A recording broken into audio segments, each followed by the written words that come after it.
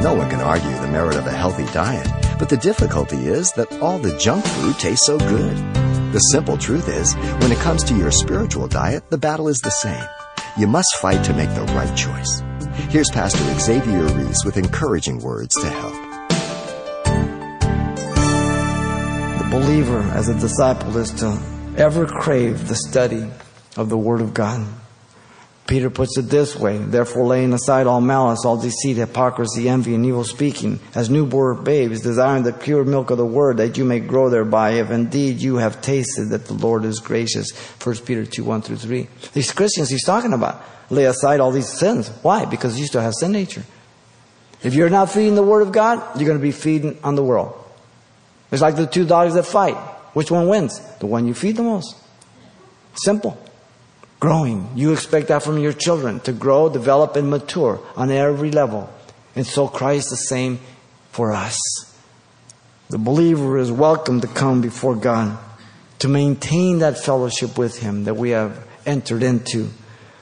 Sin hinders our fellowship and our prayers. Isaiah 59:1 and Psalm 66:18. If God's hand's not short that He cannot save, neither is His ear heavy that He cannot hear, but your sins that separate you from God, and He turns His back on us.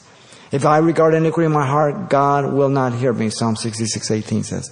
So fellowship is broken. I have to confess my sin. I have to ask forgiveness. Come back into fellowship. Listen to David with the sin of Bathsheba.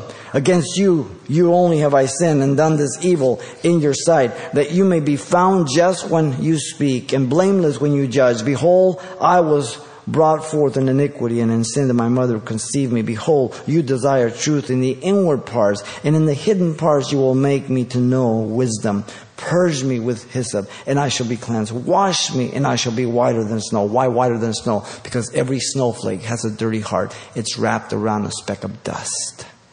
Whiter than snow. That's how He's made you. Remember that. Make me hear joy and gladness. On what? When you forgive me. That's what happens. That the bones you have broken may rejoice.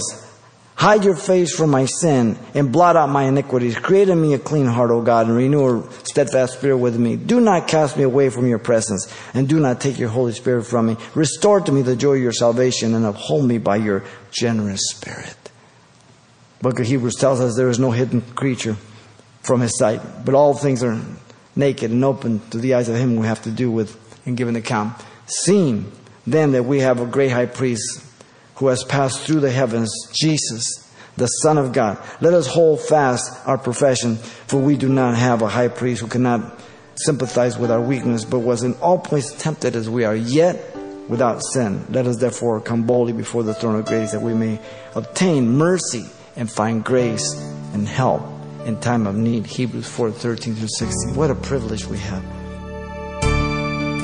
You've been listening to Simple Truths with Pastor Xavier Reese, a daily devotional of the enriching and precious truths found in God's Word. We're glad you've joined us and want to mention that today's message, as always, is available on CD for anyone who gets in touch. To make your request, give us a call at 800-651-8352. That's 800-651-8352. Or write us at Simple Truths, 2200 East Colorado Boulevard, Pasadena, California, 91107. Or visit our website, CalvaryChapelPasadena.com.